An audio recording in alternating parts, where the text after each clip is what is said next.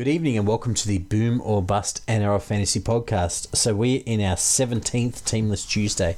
I'm your host, Stuart Lord, and tonight I'm joined by Mitch Brown, who is our expert physio and currently being beaten by my mum. How you going, Mitch? Not very well after that last comment. But otherwise, I'd been pretty good. Only in NRL Fantasy, you don't need to call Children's Services, don't worry.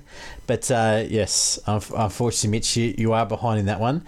And we also have rejoining us after a couple of weeks of working for one of our hopefully future sponsors, Martin Lord & Co. Chartered Accountants, for all your accounting needs. We have Nick Lord back with us. How are you going, Nick? What it do, baby? Happy New Year, everyone. How are we? Good. What does Happy New Year mean for the people at home who don't work in finance, mate? A financial year. It's a new financial year from 1st of July, so... New year, new us, right? New Year's resolutions. What have you got, boys? Not sure, mate. It's... My resolution is to not be beaten by your mum in friggin' fantasy. That's my resolution. Oh, you failed already. You probably got an uphill battle. I'm interested to see how that goes because I think Mum's got a lot of trades too. So, mate, my team's busted. I'm down to 9 trades. I'm done. I'm done. Bloody Justin Holbrook's the next coach fight. It's me. I'm in trouble. The axe on my neck. By the way, I'll wait till we get to like a little news section, then I'll chuck in there. But geez, I was right on Justin Holbrook, eh? Hey. I reckon you'll be right on Adam O'Brien too. Adam O'Brien's the worst. Anyway, I wish they lost that game because then the Knights might get a decent coach someday. Imagine it from Nathan Brown to Adam O'Brien. And anyway, moving on. Look, thank you everyone at home for listening throughout this year. Thank you for encouraging us, for subscribing, liking the posts. We always appreciate it. If you don't follow us on Facebook or Instagram, please do so. Subscribe to the podcast, leave your comments. We appreciate it all. Seriously, guys. If we didn't get the feedback, if we didn't get people engaging with us, we probably wouldn't have continued much past about round 10. So thank you so much. It's encouraging to know that people are interested and listening. All right, guys, before we crack into the round, let's look at our leagues. So I'm going to kick us off. So our Cows head-to-head mode. And look, Kiwi Cookie is ahead by 3 wins. So he's the Panthers of this particular comp.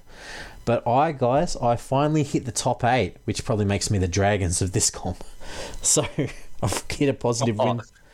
That's not a good analogy, mate. You don't want to be the Dragons. I don't, but I am at the moment. So I'm finally in top 8 with an 8-7 win-loss. And look, to show you how gross this is, I'm in the top 1K overall, and I can barely crap the top 8 of my own friggin' league.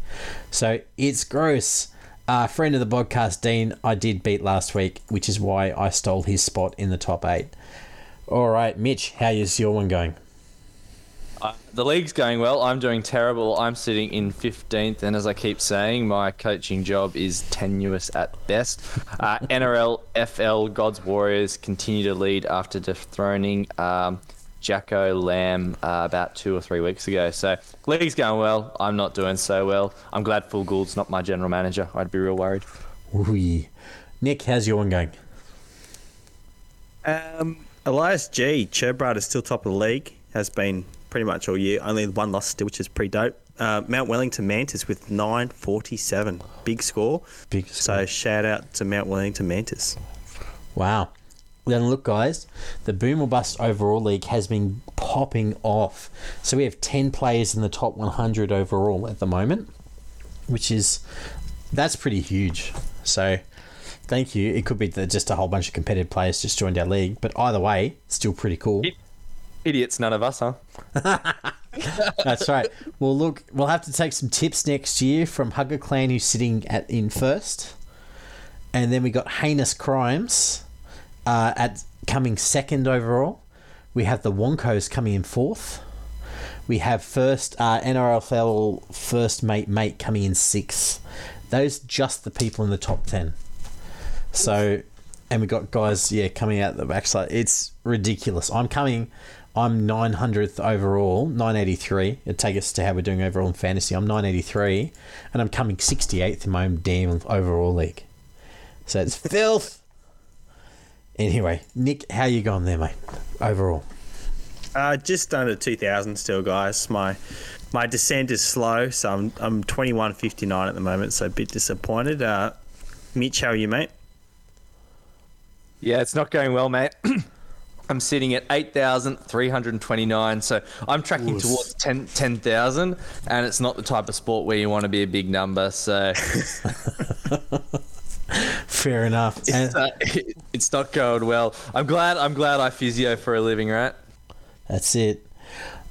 Look, fortunately for us, our mum has moved up to 5,674 in the league, so great work, mum. And knowing the way that she plays, she's probably got a ton of trades hanging around. Geez, could we lose again? Could she win this season again? Oh, this is filth. Yeah, she might win head-to-head, yeah. She's super ominous. For the people at home, 2020, the winner of the Family League was my mum, who came through and Stephen Bradbury'd everyone. He knocked me over in the friggin' final. That's it. It helped I pump faked you by spending all your trades for the semi when I was completely out. That you know what? You should have been banned from the league for a year after telling me you had 2 trades and making me burn the rest of them. That was foul. The good news is about that one is that I ran the comp after that, so that's why I haven't been kicked out yet. All right, let's get into some Chiefs stats this week. Nick, it's great to have you back. So we don't just have us talking about how good, so-and-so bloke was. We actually know how good they were. So take us through the big stats, mate. Joe Offhand Gowie, career high 58 tackles, guys, and Api Coruscant with 53. Just to back end the tackles, guys, as well as making 53, Api also missed 12 to go along with it. So really, he could have really pumped out an enormous score this week if he just held on to those initial contacts. Dominic Young, the hat-trick hero, he got 294 metres gain. Edric Lee got a 5-bagger, which was pretty ridiculous. Second one this year, I think. Alex Johnson might have had one. Try assist, Pappenhausen got 3 as well as 3 line break assists. Benny Hunt had 4 offloads. Joey Manu, tackle bust king with 14 again, which is just stupid. Ezra Mam, 18-year-old. Ezra Mam, 18-year-old with 2 try saves. His defense is legit. He's one of the most physical, sneaky physical guys I've seen at that age, ever. He doesn't seem like that good, that strong, but he can just bend guys in half. It's ridiculous for his size and age. Anyway, on to kicking. Valentine Holmes with 8 goals, which is just enormous. His kicking is just phenomenal at the moment. The way he's just striking the ball, I think he's the form kicker in the comp. Chad Townsend with 3 forced dropouts, which always helps get the win. In terms of kick meters, Sam Walker, Mitch Moses, and Matty Burton were all around 540, 550. Errors, Toby Sexton, Stu, with 4 errors this week. Jeez, I'm glad I saw penalties. Nathan Cleary, our king, with 3 penalties, which isn't great, but which definitely hurt everyone because that would equate to 6 penalties because we captained him. So that's a minus 12, which really hurts, guys. Yeah, it certainly didn't do great this week. So, but you know what? The fact is that even with all that, he still cracked over a 50, which is what we want in a captain, right? We'd love a 90, but the fact is that over 50, you got to take it. Mate, some of our teams need him to get 70s and 80s, all right, and be captain, okay? My team absolutely needs that. Fair enough. Oh, look, you should have obviously captain Nico Hines, though he's a bit of a spicy pick week to week at the moment because it jumps up and down a bit. Anyway, moving on. Look, guys, we do have Origin on this week. Big news from the New South Wales camp, Jordan McLean at prop. So Payne Haas is out. Jordan McLean at prop. The rest of the team is pretty much as written from game 2. Jack Whiten is at 18th man. Nico Hines 19th, so he gets to go home and play. Reece Robson cracks the 22 as well, which is an indication of where he's at as a hooker this year. So you can see the Cowboys have a huge number of players involved this year. They're basically equaling the Panthers as far as number of players involved, which is pretty huge.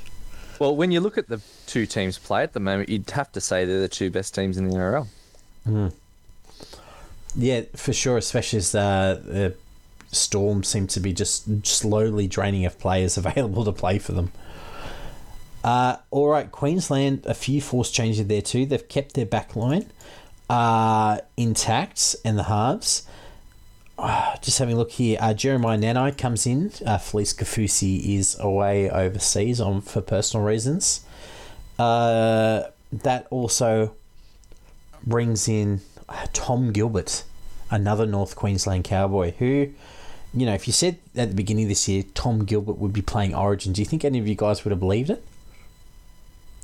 Who was Tom Gilbert at the start of the year? Yeah, exactly. So, for sure. So, having a look at the rest of the side, guys, how are we feeling about these Origin teams? All right. So I feel Jack Whiten, mate, is hard done by missing out on this team. I think I've been pretty vocal in my disdain for Jerome Luai, both on a professional and personal level. I think he's just a bit of a flog. I would have loved to have seen Whiten or Burton come into 6, which would have freed up one of them to play centre. I think you have such talent in those two players. I think both of them are Origin size halves. I think Luai often gets exposed. I know that you said at Huxley Stew that Luai did score that late try, but I really felt like it was at a time where Queensland had dropped off. No, that was the one that started to put it away. That was that 20-12. That put him up 26-12, I think. It did. So, but that's what I'm saying. So 2012, no one was quite sure where we were at, and then he just skipped through that line. I know. I've got different feelings. They're never going to break up that combination, which is fine.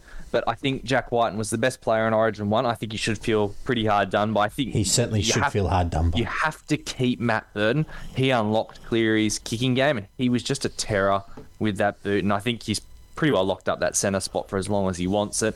The rest of the team, you know, it effectively picked itself. If we quickly look at Queensland, the major issue I have is the back three. I think, Nick, you pointed it out in the group chat that the back three for Queensland's a bit stinky, really. Look, Murray Tuilagi is good. No, I like Murray Tuilagi. Like some of the passes he gets away, the hard runs he makes. He's one of those guys who's quicker than he looks. He's tougher than he looks. He's stronger than he looks. So, and he looks pretty strong. I just think that they'll be spending all week, like, whatever the equivalent of, with the nets machine for cricket, when they turn that thing up to express pace. Yep. They'll be getting one of those turned up to express pace to put up bombs for these guys during training this week. I just think their ability to run the ball back as well. Like, you look at To'o and Tupou. I mean, Tupou's not the best ball runner. I still think Adokar should be there. But you look at those two guys, they're just solid at taking those first one or two hit-ups. I just do not trust Tuilagi or Cobbo to do that. And I think Dane Gagai, they were saying on NRL 360, has missed a bucket of tackles. I think he's another question mark style player. Games. And the other thing I would say, and we were talking about this at Huxley Stew, is Cam Munster has just looked dead after that first Origin game. I keep saying it. I wonder if he's busted a fuse. I think the week off would have done him a bit of good, and maybe he'll come out firing. But he played at a pace that I have never seen a half play that first Origin game. And I know he had that AC joint injury, but he didn't look quite right the first half of the second Origin. He picked up that injury, I think, early in the second half. And I thought prior to that, he wasn't at his absolute best. So any sort of win or victory for Queensland will hinge off Munster and the back three's ability to deal with the high ball. I reckon it also might be DC's really trying to reach deep into his bag of tricks. Like, you saw him do a lot of flat kicks, a lot of wobbly kicks, just trying to force mistakes, early 40-20 attempts.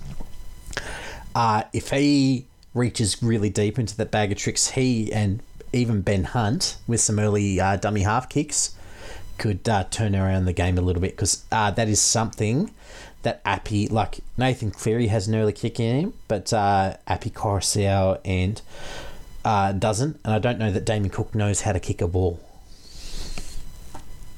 Oof. So there could be a bit there too. The real difference, though, is those back three for New South Wales all ran over 200 metres easy. and the back three for Queensland didn't. And it was that simple. I don't care if you kick early. You've still got Brian Toe, Daniel Tupou, or Daniel Tedesco running the ball back. Yeah. So they did attempt it a couple of times on tackle 3. Yeah, it was all right, but it didn't really yield them the kind of result they were hoping for. And when New South Wales did it once, it worked really well. So I think it's got to start and sort of end there, to be honest, considering Queensland's packs looks weak. It just flat out does. Having Nanai as just starting edge, it's not a good sign. The bench isn't looking as strong as it sort of was in that game 1. We're worried about Munster. I think it could be an absolute storming over. I think it's going to be ugly for Queensland. You don't think Queensland will pull out? You don't think the Queensland will pull out one of those classic underdog moments and fight tooth and nail, Nick? No, it's going to be Ashley Klein again, so it should be the same pace and same refereeing structure. So I'm anticipating New South Wales with a slightly faster ruck speed compared to game 1. Game over, mate. I've got a little bit of concern on my side, partly due to the PTSD in Origin from all the years of losing. But you got Jordan McLean in there, who I'm not a huge fan of. But Freddie's made his choices there. I guess you got to trust the man. But who would you have gone with, Stu? It's a bit of a tough one there. Look, Daniel Saifidi... There's no other choice. ...isn't fit. Regan Campbell-Gillard didn't throw it all in. And you can't pick Clemmer. No, Clemmer... You know what? You would pick Clemmer, except he's a toxic personality. That's right. You can't pick him. That's the issue. Pick him. That's why you can't... Exactly. So... Yeah, so you had to pick McLean end of the day, so... it's only starting prop. We got really good minutes off our bench, and our second row is middles. Wrong. That's true, and you don't want to start junior middles, Paulo. Everything. Yeah. Oh look, and getting the most out of Liam Martin, and Cam Murray. That's a 11, 12, 13. That's pretty solid. You can get 60 minutes from Gerbo as well. It's no problem. You can get 80 minutes from Gerbo if you really 35 push it. minutes from... Yeah, agreed. So his motor's pretty enormous, which is nice. Anyway, look, how are we predicting this one, guys? I've got... Look, it's a bit of PTSD here. So, look, I've got New South Wales by 8 or not at all. Nick? New South Wales by 26. Oh, huge. Okay, you've got a big blowout. Mitch? Oh, I'd love that. If it's refereed the way Nick is anticipating, I've got New South Wales by at least 20. If it's not, and they get back to trying to, keep NRL strong in Queensland will win by 2. Fair enough. All right. Excellent. So, look, let's move on. Quite a few injuries. I'm not sure there are any Broncos left fit this week, Mitch. So how about you take me through your Trust Me, I'm a Physio segment? Mate, that's music to my ears when I hear the Dragons are playing the Broncos. We might get another 3-2 points from the NRL, which would be fan-friggin-tastic. So the first one, we've got Payne Haas. So he's finally succumbed to those bilateral AC joint injuries, so that's going to be at least a week or 2 out.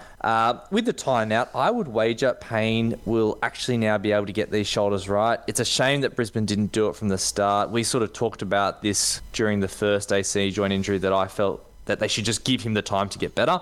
They didn't. He picked up an AC joint injury on the other side after having additional time on the other one out. Then he's picked up an ankle, and finally, as a forward who does lots of work, he just couldn't keep up the pace, so it's ruled him out for Origin.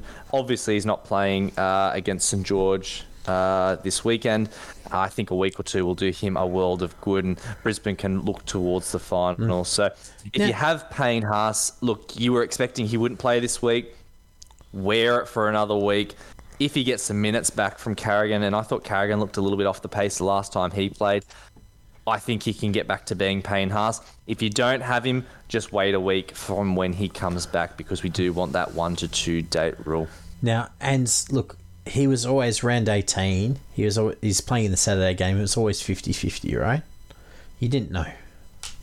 That's right. I mean, if you held him for a reason, because you were looking to play him at the end of the year.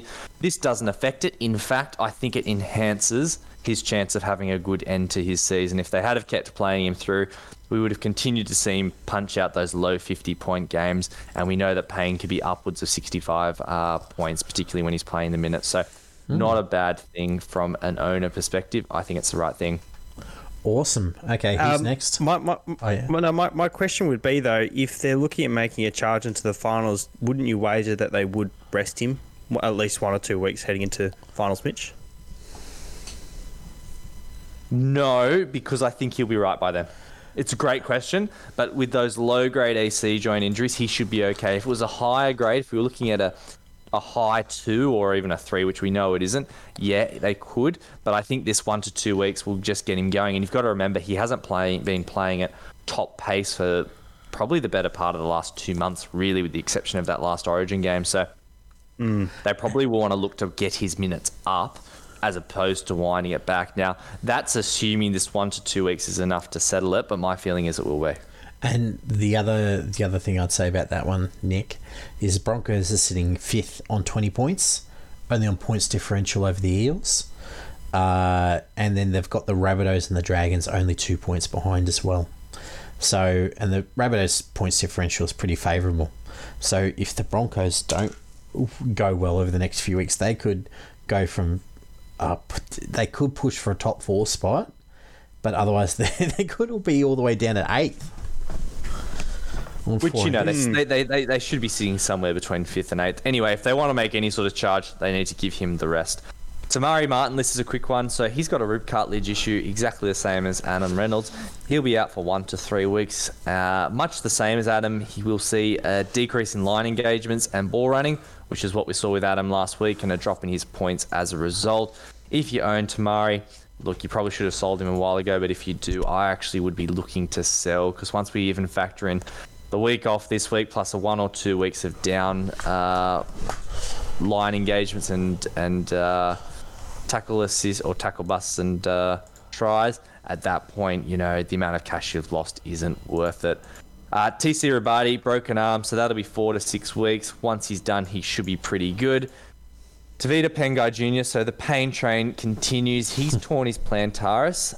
It's looking at about 3 to 4 weeks, so very similar sort of timeframes to a calf. It's really unusual. I've actually never seen one clinically, but I think that's probably more likely because I don't order an MRI for every frigging calf strain I see, whereas at the NRL they can do that. Once he comes back, they can be a little bit niggly. You know, it's a good opportunity for TVJ to settle down. He's back right to the start. I think finally I actually am going to trade him because I just can't tolerate 3 to 4 weeks of a 700k or now 650k player not playing. But just be aware that when he does come back, he probably will be a touch behind the pace because calf injuries can take a week or two once you've come back to hit peak fitness. Matt Feeney, he came off with a knee injury. He's currently named, so we're thinking like a low-grade MCL sprain, I would say. Hame Seli, a high-grade hamstring, so probably a high-grade 2 at this point. He's 8 weeks, and that'll be pretty well this season. So see you next season, Hame. At least for fantasy. So he'll be around for finals, but yeah, for fantasy. We're a fantasy podcast, though, so for fantasy boys, born. That's it. Liam Knight, ACL tear, so that's bye-bye to his season, and we'll see him in 2023. Campbell Graham, now Stu, you and I saw this one live, and we both called it as a cheek fracture, and Campbell Graham came back on, and at that point I thought, geez, maybe I should consider other careers, but it does turn out that he did in fact have a fractured cheekbone, so no idea who cleared him or why they cleared him, but he was cleared to return to the field. You sure you don't have an idea who cleared it? I do not. And he'll be out for 6 to 8 weeks. So there might have been limited concern that it could worsen further, but it looked pretty bad live, and I thought it swelled up pretty well by the time the physio had got out there. So we were seeing it on the way out there. Like it was looking Joey Manu-esque. Not as bad, but... No, it certainly wasn't. Obviously, he came straight from the field, so... Bit of a puzzling one. I'll be sussing out as to why that occurred in about 3 weeks' time. Mark Nichols, so he's got HIA symptoms. Just keep an eye on that one. Remus Smith, pec muscle, so he's re-injured his pec. That'll most likely be the season for him just because of the time it takes to recover. And once you've re-injured it, they're probably not going to take too many chances with that. I wouldn't be surprised after that re-injury if they consider some type of surgical option. Final one is Corey Jensen. So that's a calf strain. He's been listed as 4 weeks, so we're looking at a high grade 1, possibly a low 2, and much the same as TPJ. Just keep in mind, calves can be a bit funny. Not as bad as hamstrings, but often the first week they're a little bit behind the pace. So if you do own Corey, that's far too long to have him in your squad. You're probably looking to eject him coming into the finals. And that is the physio segment, boys. Any questions at all? Oh, no, look, there's some implications to some of these interesting ones, like Hame Sele, the injury there, which we'll see in the team lists. Because Liam Knight would kind of be somewhere in the 17, and then he's injured. And, of course, the Broncos team is just chaos, isn't it? And one question I did have, the TPJ injury, the plantaris, I was reading today, is this right, that some people don't even have that? 10%. Gross. Okay. 10% of people. Imagine being one of those people. What do you strain then if that happens? Well, you'd strain your calf, right? Because it has the calf and the plantaris do the same thing. Gotcha. So you've got 3 muscles that'll do that: your soleus, your plantaris, and your gastroc. Plantaris is a weird one to strain. Only friggin' TPJ could find a way to strain that, honestly. Anything for you, Nick? No, mate. Excellent. Look, I'll do a little bit of a news segment because there's a little bit on this week. Big ones are Justin Holbrook definitely seems like there's a bit of an issue. As they said on the weekend, he's saying no one's spoken to me and they're calling for, board meetings to discuss, which means is that, we could see a Michael Maguire type situation unfold over the next couple of weeks. The Titans have the bye this week, but it could be time for Justin Holbrook. Is anyone sick of these mid-season coaching sacks? Like, no. You've effectively rendered that team helpless for the rest of the season. Can anybody name a team that's made the finals after a coach has been sacked mid-season? I certainly can.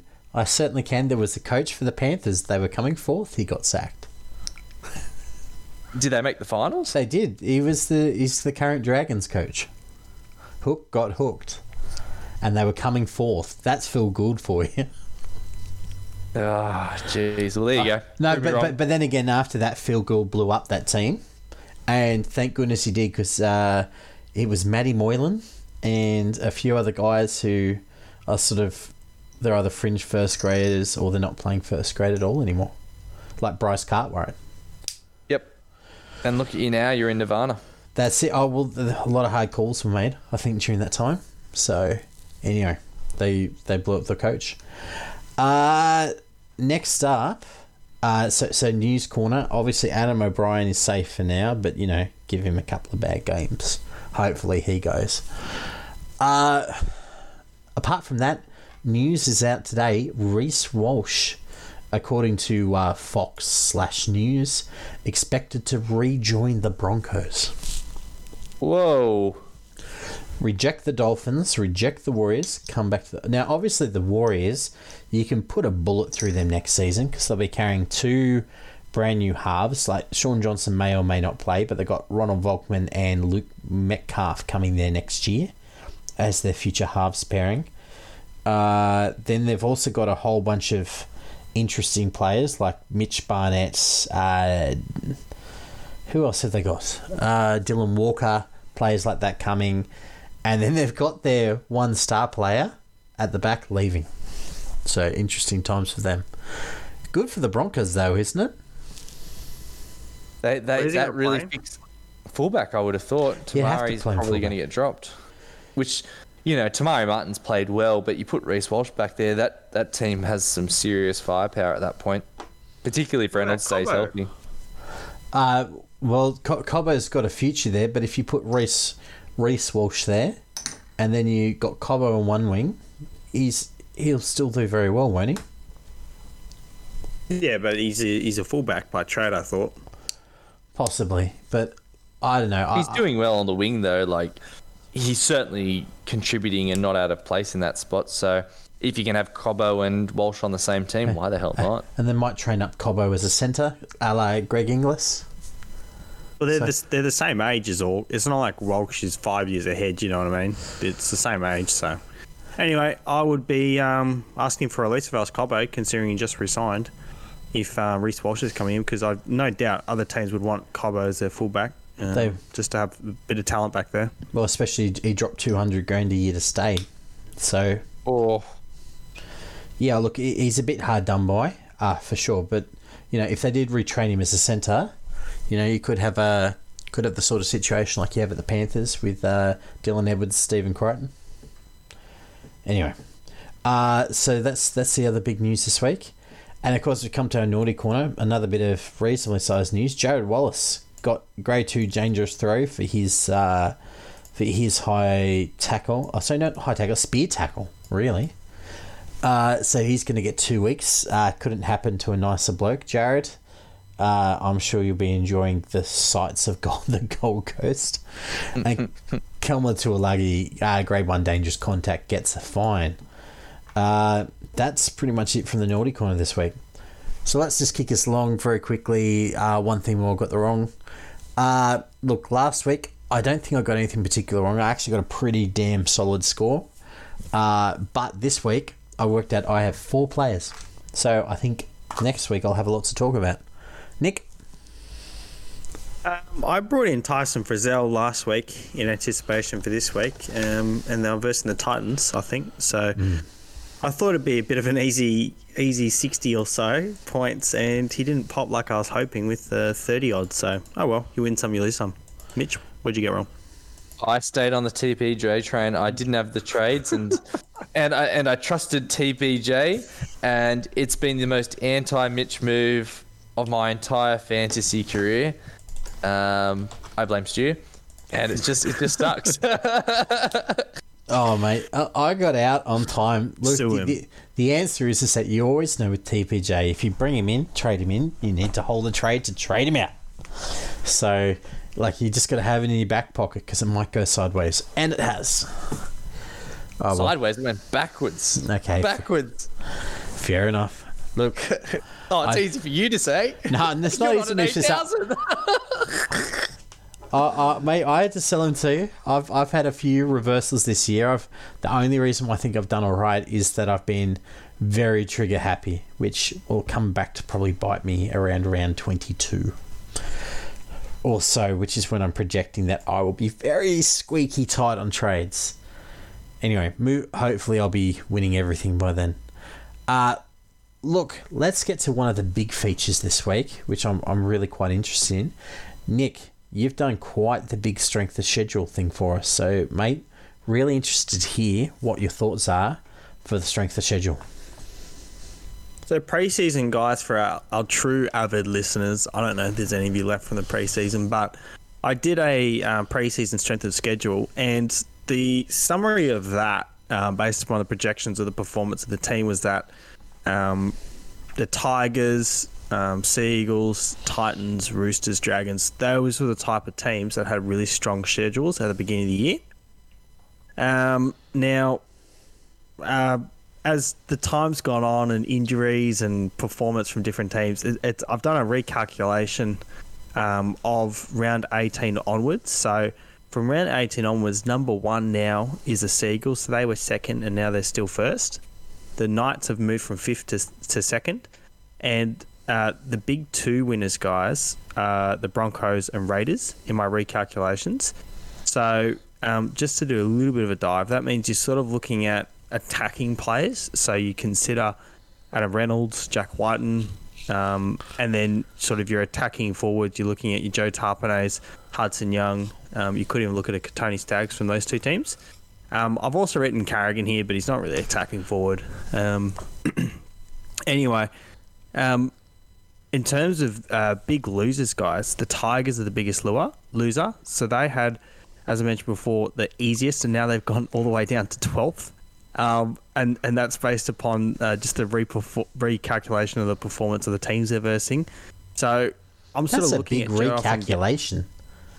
Or is it just turned around a lot due to the fact that some sides have really picked up, like the Cowboys this year? Exactly. So when you look at the teams that we thought would be crappy, we thought the Broncos, the Cowboys, the Warriors, the Tigers, Dragons, we thought they'd be not very good.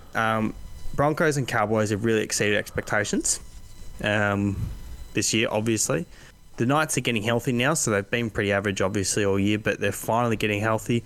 We've got Jaden Brayley back this week, Brad McBest. There's lots of inclusions, and they've been very in and out with their forward pack climb, and their spine as well. So, and the Dragons, they seem surprisingly determined, even though I thought they'd get the spoon this year. They just keep turning up, and whilst they don't have any superstars necessarily on their team, they don't play many bad players, if that makes sense. So, so when you look at the easy beats heading into the back end of the year, guys, we're sort of thinking the Titans, Tigers, and maybe the Bulldogs would be the ones where you can really put up some cricket scores.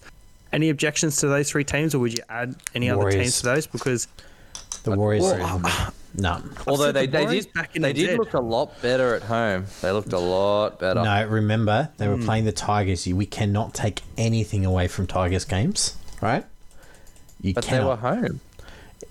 And that makes us feel great. So the Warriors have been on the road for 3 years, so they're finally back home and they have a home field advantage again. So I'm sort of tipping them to have a bit of a renaissance.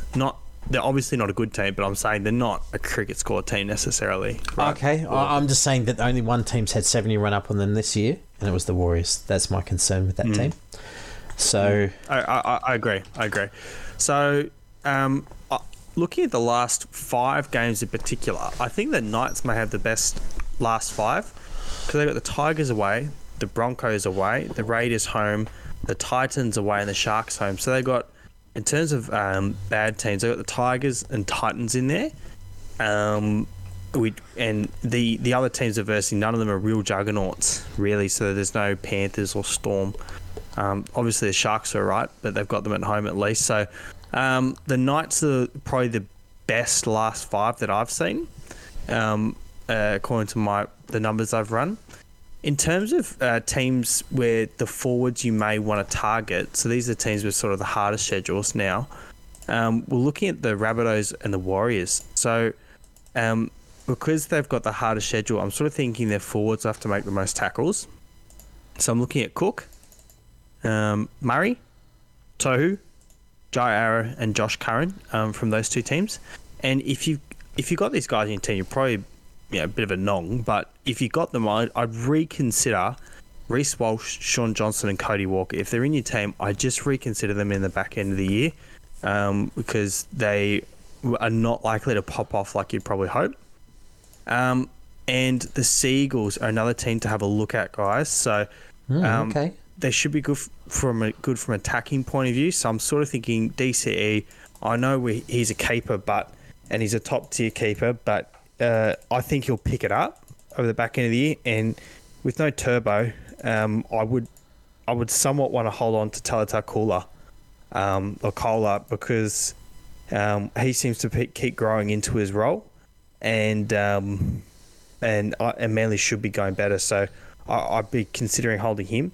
And the last takeaway, guys, is you don't want your players to verse the Panthers. So looking through who's versing the Panthers, the Panthers in the last 5, they verse the Raiders, the Storm, the Rabbitohs, the Warriors, and the Cowboys. So if you pick up a Cowboy player, just keep in mind you're versing the Panthers in the last round, same as the Warriors, the Rabbitohs, and the Storm and Raiders. So no one puts up big points against the Panthers. The defense is just too good. Probably a point to consider with that Panthers one for the Cowboys is with the way the Panthers are heading with their wins, they might rest their entire team for that last round. They might. They might have learnt from last year where they came in historically, undercooked. No, they didn't. But then they got sprung by the Rabbitohs. Remember, they played everyone versus the Eels.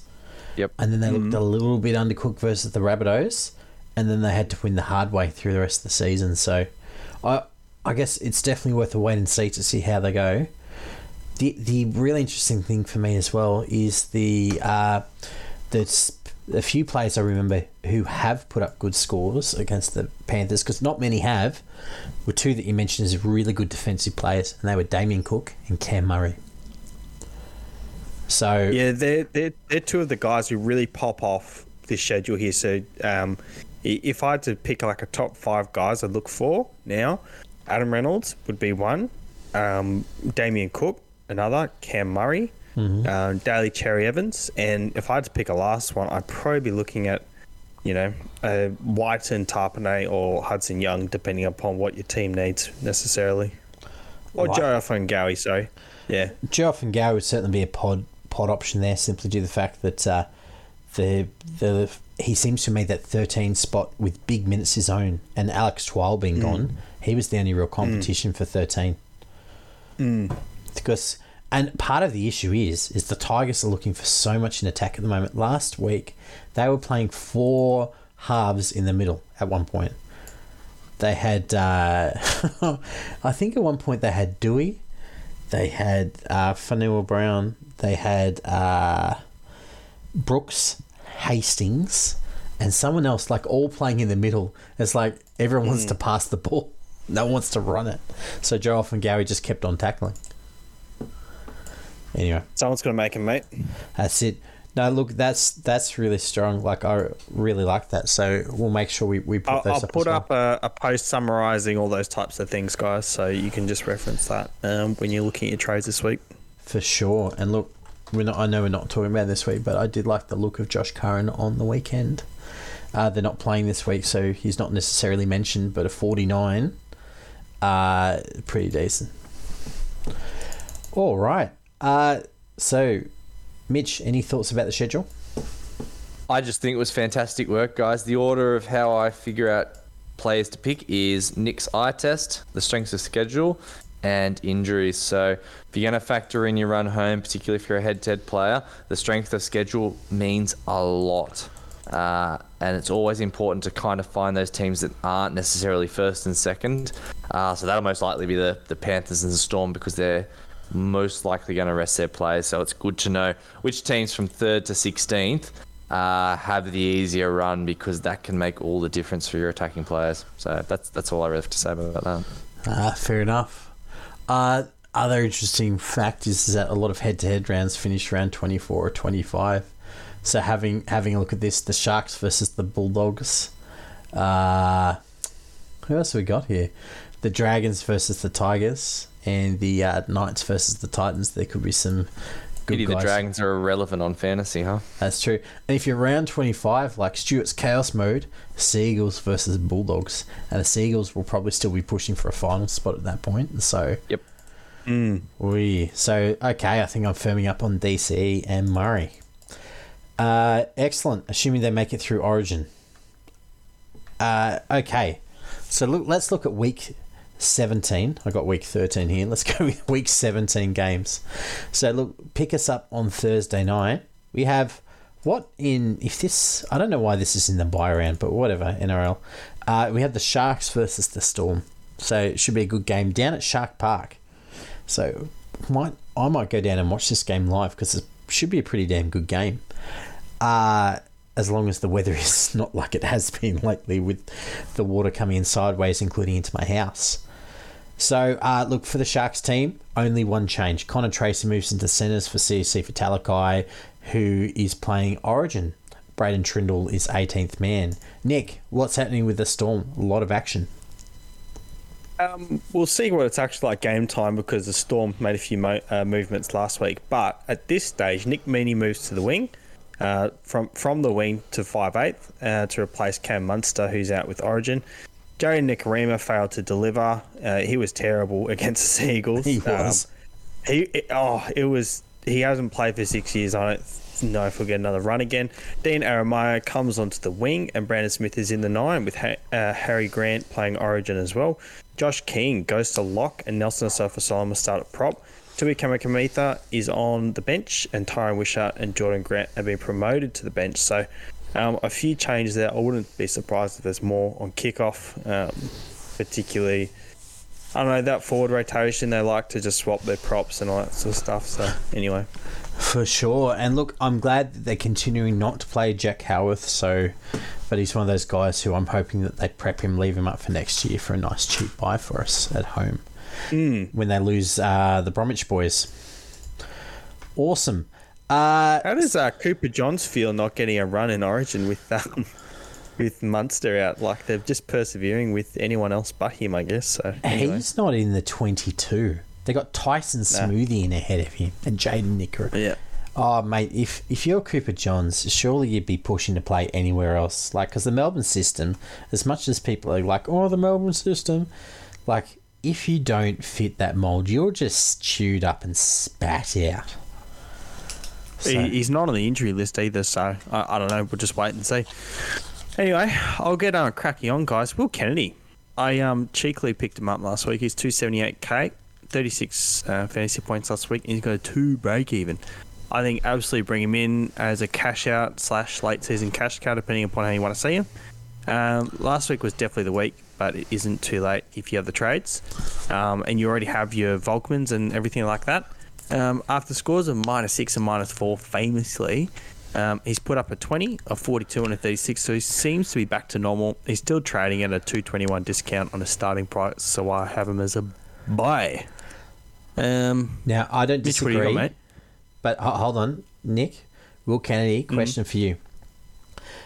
Would you pick him or Ronald Volkman as your player running towards the end of the year? I'd pick, if you don't have Volkman, I'd pick up Will Kennedy because he plays this week.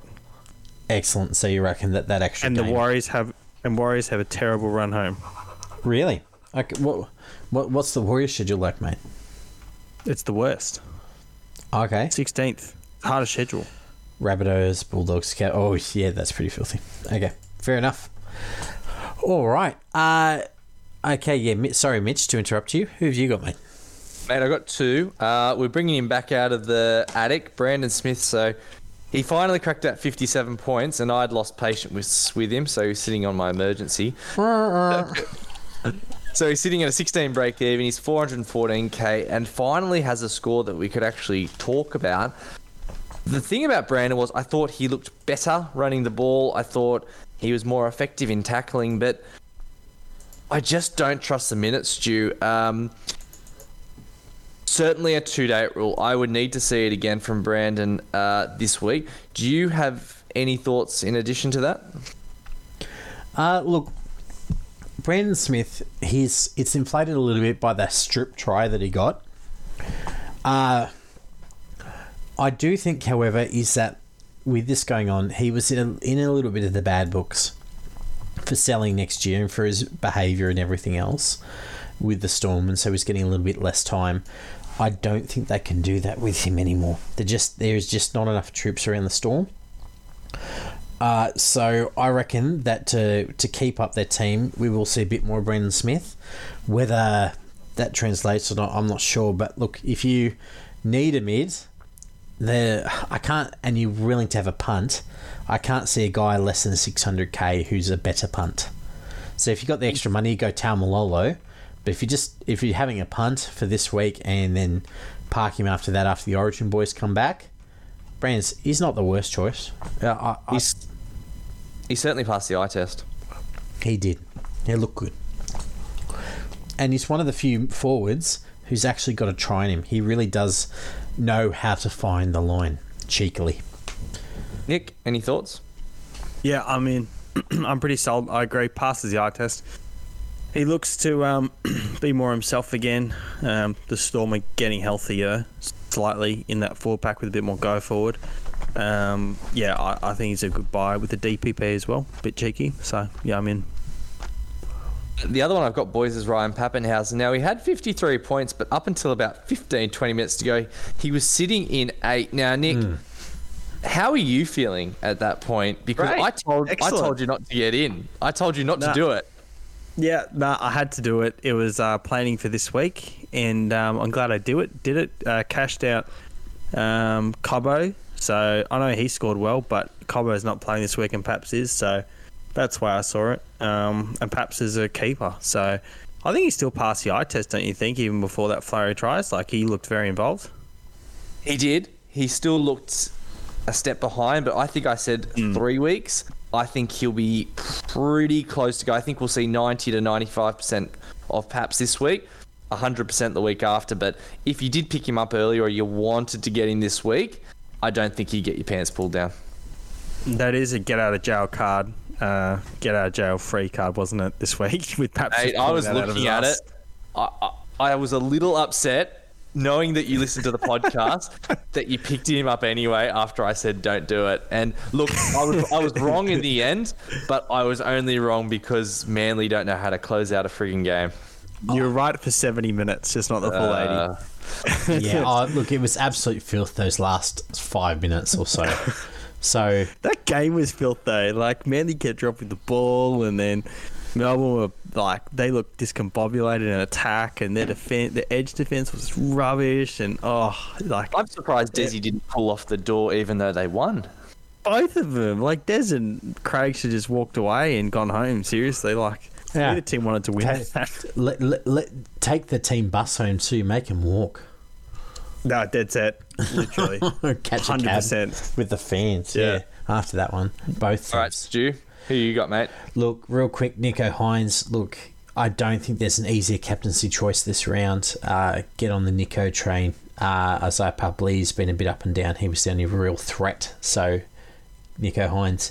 A couple of interesting ones this week. I'll start with Jesse Ramian. So, with, a lot of people have Matt Burton, and if you don't, you're probably a bit hard done by, but as one centre, and the second centre's a bit up in the air, or, in reserves, if you're trying to feel like you're 17. Jesse Ramian got 50 points on the weekend. He's got a 40 break even, 557k. So he had a good week last week, and he seems to be in the good books. He seems to put away the silly tackles, which got him suspended for quite a few weeks. He will see better ball with Talakai out, and his average of 42 is very good. And the other thing is this week, especially, plenty of wide ball to go his way because the Storm looks so bad on the edges on the weekend. And yeah, I guess another point, sad that Talakai isn't playing because with the edge defence this bag, he could have got another century, right? Anyway. Maybe. Okay, the other guy I've got, Jerome Hughes, 598k, 44 points with a 44 break even. So he's a possible option for your second or probably third half with Cam Smith busted, because I'm recommending that you have at least one decent half to wrap out the year on your bench somewhere. And he's probably the best buy this week in terms of just value for points per dollar in there. So look, Adam Reynolds will probably push him for total score if he has a good game. But Jerome Hughes, I reckon he'll look pretty good. What do you guys think about Jerome, Mitch? I picked him up last week. I think Cam Munster, as I said a few times, may have busted a fuse. Jerome will most likely take the reins over the next 3 to 4 weeks in that little post-origin period as Cam gets back up to full fitness. You might see a little bit of a dip in performance there after an coming back to where he was earlier in the season. But heck, I reckon you could pick up a cheeky, 60 to 75k plus the points, and then you could just trade sideways if you absolutely had to. But I think Jerome at 600 is too good to resist. Like it. Nick, do you disagree or? No, not at all. No, he's a good pickup. He's cheap. Excellent. I did hear you talking about it before the podcast that you wanted to pick him up. Just want to make sure that you were feeding the good oil to the team. Okay, so what are we looking at the score this week? I've got the Storm by 7, but, we'll see how that one goes. Mitch? Sharkies by 12 at home, I believe. With the wind, the weather, the Storm look busted. Honestly, they're lucky they played Manly, and Manly don't know how to close the game. They were awful. The Storm was not good. No, they weren't. And they were playing a team which all they know how to score is to run around the edges, right? Manly don't go through the middle, especially with no turbo. Nick, what have you got? Sharks by 4, guys. I think it'll be close. It'll be a good game. As Stu said, what the hell are the NRL thinking putting this in round 17? Anyway. Yeah, fair enough. I'm just going to pull up the weather report for actually next week. Because this might actually affect that game. Because as we know, who was watching the game at Win on the weekend? Me, I watched that. That was so filthy with that 70km/h win. If having a look here, Thursday, okay, it's not looking too bad. So Thursday, Win 31 km/h, so probably be closer to 45, 50 km/h down at Shark Park. Wet, rainy. 70% chance of rain. Yeah, it's going to be a filthy game, guys. Should be good to watch at home. All right, let's get to the Friday game, guys. So, Nick, how about you take us away with the team? The Knights have named Jaden Brelly to come back on the bench for his first game of the season after doing his Achilles in the preseason. Bradman Best returns from that gruesome elbow injury, so he replaces Dan Gagai, who's in Origin. Simi Sasagi drops down to the 18th man. Excellent. Mitch, what's happening to the Rabbitohs? Plenty of action. Mate, so Campbell Graham with his facial fracture has been replaced by Tane Mill. Tom Burgess comes in for Hame Seli with that hamstring injury. Davey Miley joins the bench. You've got Havili gets a start with Damien Cook in Blues camp, alongside Cam Murray, who has been replaced by Mark Nichols at lock. Blake Taff and Michael Cheekham join the bench, and Roosters recruit Daniel Sulakafafida is the 18th man. That's it. He came across this week, so expect him to pick up some minutes over the next few weeks. Though hopefully not enough to spoil him for next year. All right, Mitch, take us away, mate. What's happening with Big Latrell? Well, it was one we were looking at last week, wasn't it? Latrell Mitchell, he had 43 points. His kicking was on point for goal. As we expected, Latrell is the sort of player that does like to pop up. He's got some of the better timing in the league as far as his line engagement and attacking plays, but just at different stages I thought went missing, particularly in a game where the Rabbitohs just dominated the Eels up the middle. I feel like a more fit Latrell possibly would have been there more often. That said, when he touched the ball, he looked reasonably good.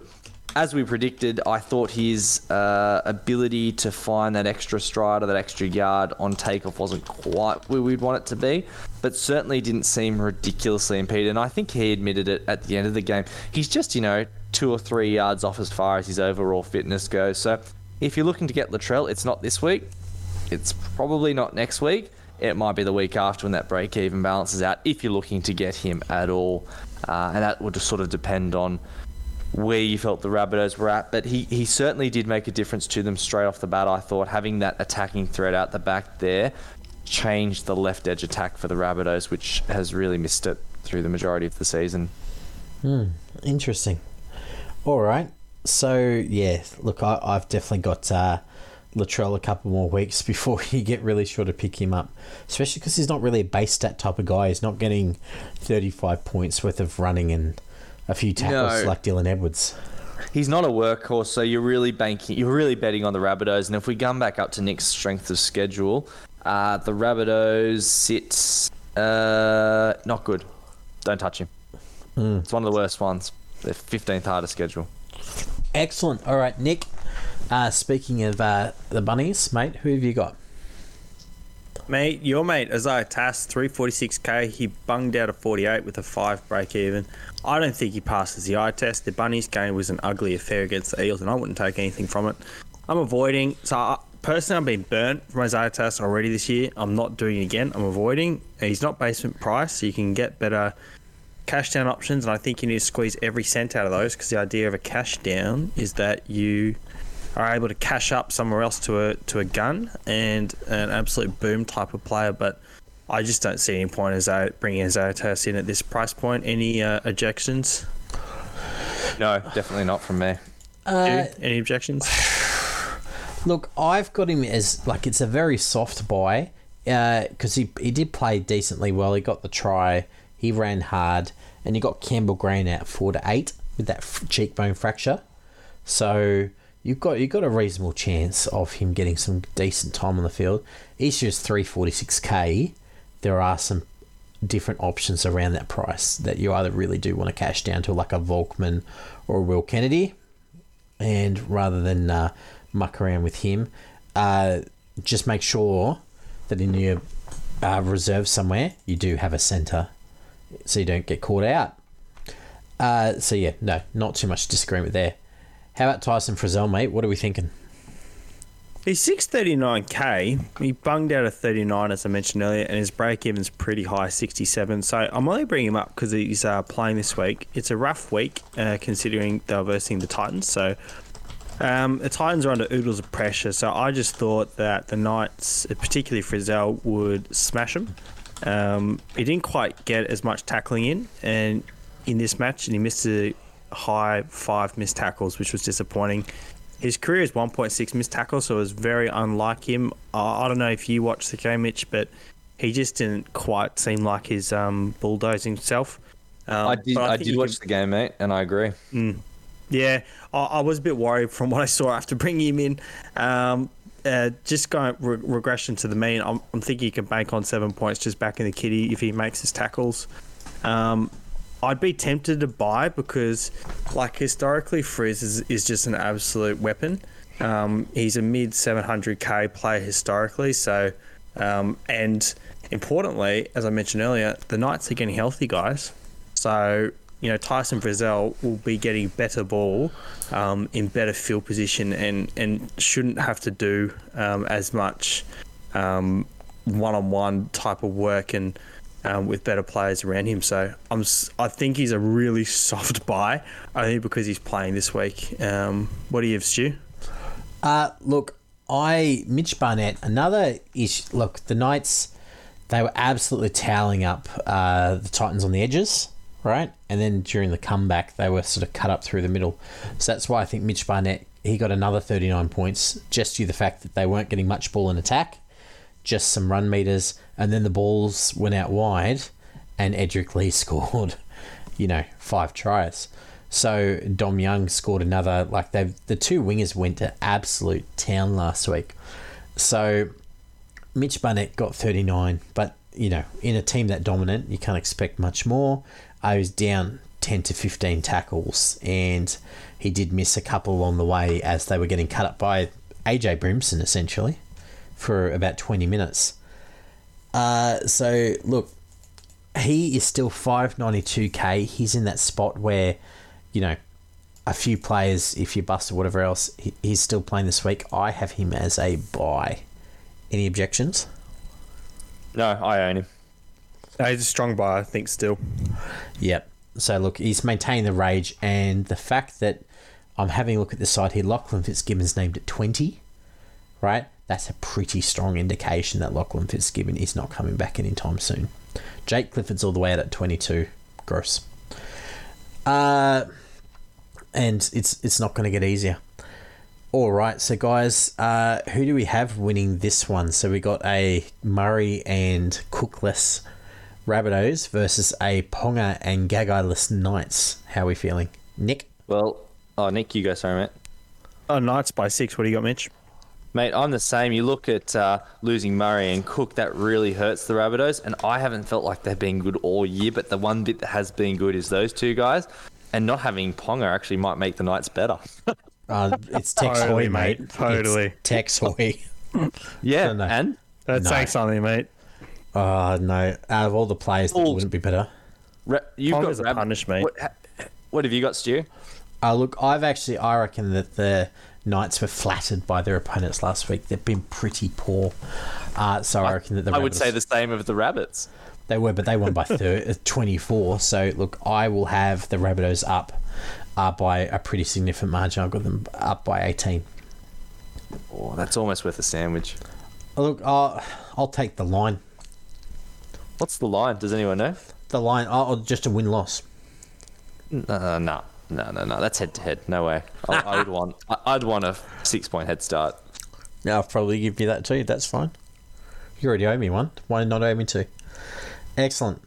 All right, so next one is Saturday. Lions 5.5, by the way. There you go. That's fair. I'll take that. That's fine. That's juicy. I'm in. Okay. I'm in. I gotta win my sandwich back. You're not going to win your sandwich back. The Ponga-less Knights are coming for you, mate. Oh, they're going to get flogged. Anyway. They'll be a different team.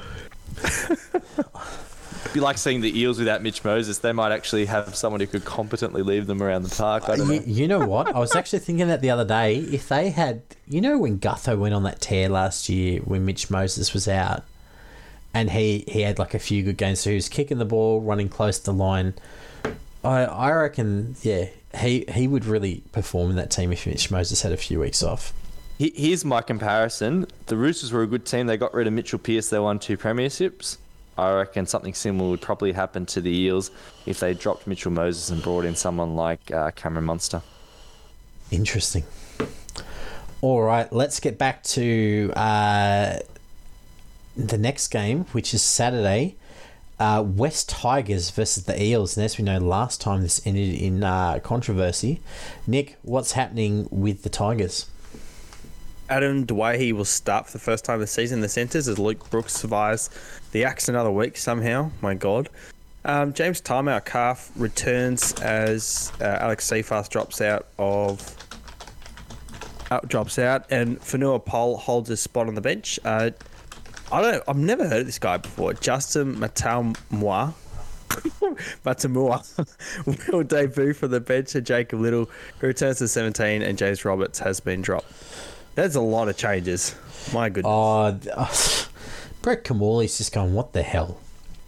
He has no idea, I think, at the moment, and because this team is all misweighted, right? And the best part about this is Tyrone Peachy, who's on, I want to say 600. Actually, no, it's probably 450, right? So on 450k, he can't make the 22 in a side which is basically paying people that, like, I reckon NRL scouts haven't heard of some of these guys. Austin Diaz. I haven't heard of half a dozen of them, yeah. Asu Kapoa, Jock Madden we have heard of, but like there's some dudes in here, man. Anyway, so let's go to the other side of the ledger. Mitch, what's happening with the Eels? For the Eels, Marata Nikokore starts at prop with Junior Paulo, or Paolo as he wants to be known now, on New South Wales duties, and Ryan Madison with that rib injury returns at lock. Fullback Clint Gutherson is in the Blues squad, but will play as he is not in the 18. Yep. Nice there. Okay, Mitch, lead us off, mate. Who are we looking at? Quick one here, guys. Isaiah Papali, just the 40 points, which really stung because I brought him in last week. He now sits at 790k. I think he had a drop stew of around 30 to 40k with that score. He's still a hard buy, guys. He's probably the best second rower in the entire NRL. I think he was really a victim of an Eels team that was totally inept in their ability to move the ball and actually utilise him. As I said, he's one of the best keepers in the game. It's an aberration. I would wager that he's probably going to have 80 plus points this week against a Tigers team that has completely packed it in. I actually am going to captain him this week. I think he'll explode, and we know he had that sort of lull in lock. We've got Ryan Madison there, and it looks like he secured that role. Isaiah Papali in the number 12 jersey will score points, and against this Tigers team, he will score a lot of points. You're making me nervous. Okay, fair enough. Isaiah Papali, I was going to leave him out this week. I was just going to take the hit, not bring him in, but I don't know. Nick, how are you feeling about Isaiah Papali? Do you reckon he bounced back to form this week?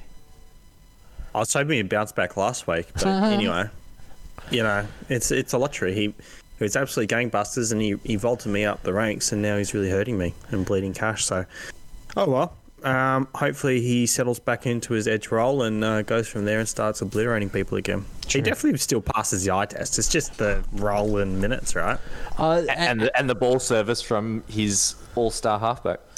That's the issue. Is that last week he was back to his spot, but they got tuned up. So, yep. But he still got 40 on a team that was getting trounced. So in 70 minutes, though. Yeah. But he's maintained the rage. He's not going to get a 20, right? So the fact that his floor is basically a 40, he's got to be worth a buy at some point. Yeah, if you don't have him, I strongly consider him every single week. That's 790k. That's the bargain, I have been since week one. Sean Lane, guys, just under 700k. 64 this week, and he's got a 39 break even. So he's averaging, this is crazy, guys. I had to double check it. He's averaging 60 over his last 5. Gross. 60, Sean Lane.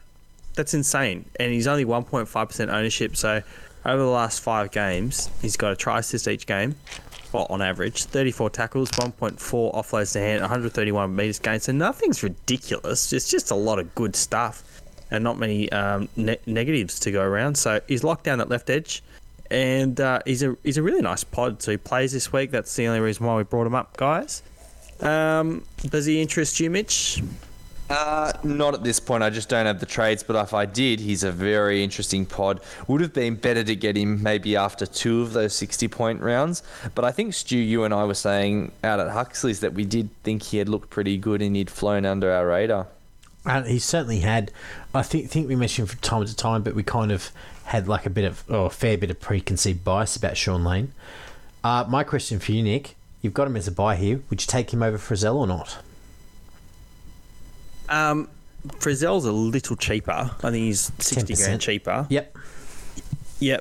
Which I think would factor into it. Look, believe it or not, I think Sean Lane's a known commodity here. I think 60 over 5 games is a good sample. They're against good teams too. So good and bad teams. So it's not like he was just tallying people up. He's very consistent.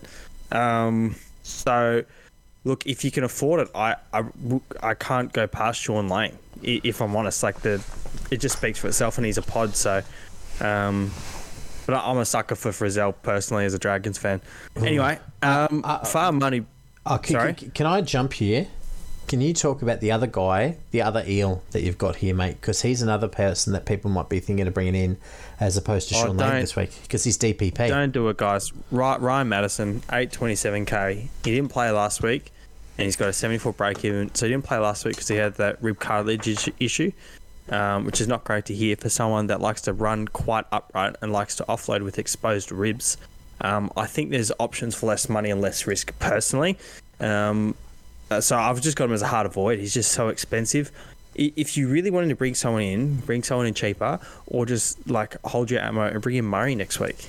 Honestly, I just don't see the need to bring in Ryan Madison at this stage. Fair enough. Look, I want to hear from Mitch, that rib cartilage issue, mate.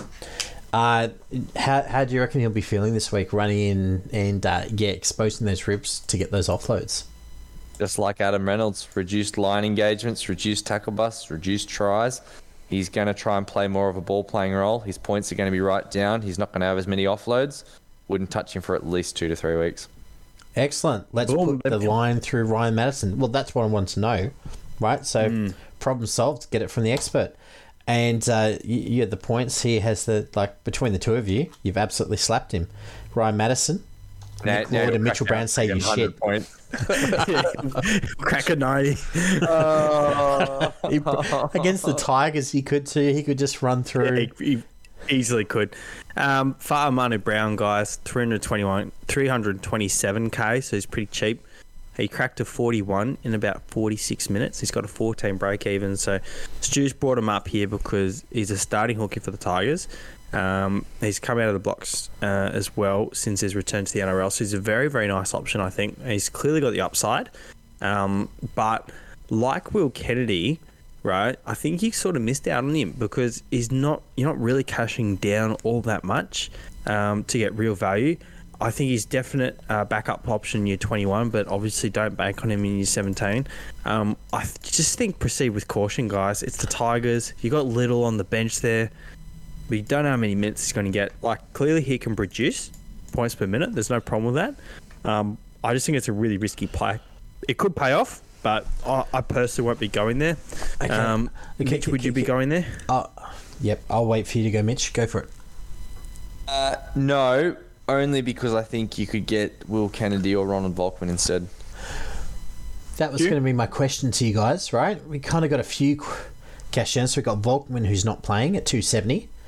We got Will Kennedy, 278. We got Brandon Smith, 414. He's still a bit of a cash down from a more expensive fella. And then we got Tass, 346. And we have Fanoa Brown at 327. Which one would you choose? Because people generally only need one cash down during the week. Who would you pick? Kennedy. Easy. Yep. Look, the extra cash matters more, I think. These cash down guys, you're not playing them in your 17. I don't think... You would be this week, which is why you would consider them. Oh, that's true.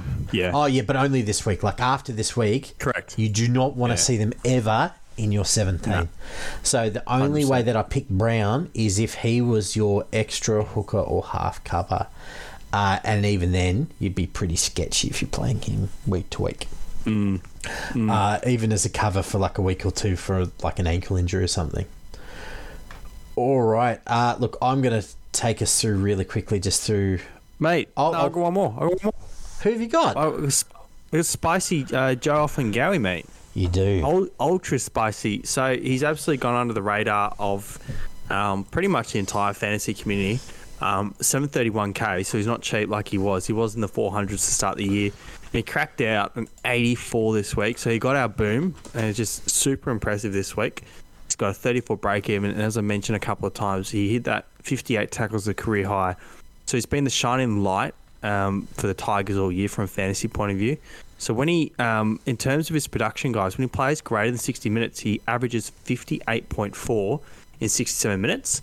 But in games when he played less than 60 minutes, right, he averaged 42.2. So that's a 16-point difference just based on his minutes improving by about 13 per game. So I'm very tempted to move from Haas to Joe Offengawi, considering Joe Offengawi players this week. He's clearly locked up that spot. He's playing over 60 minutes and he's just under a point per minute. So I'm very keen.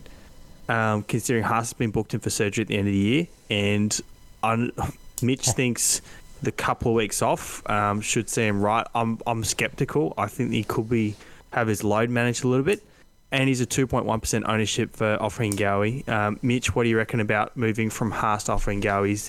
Is that a bit premature based upon your analysis of Haas?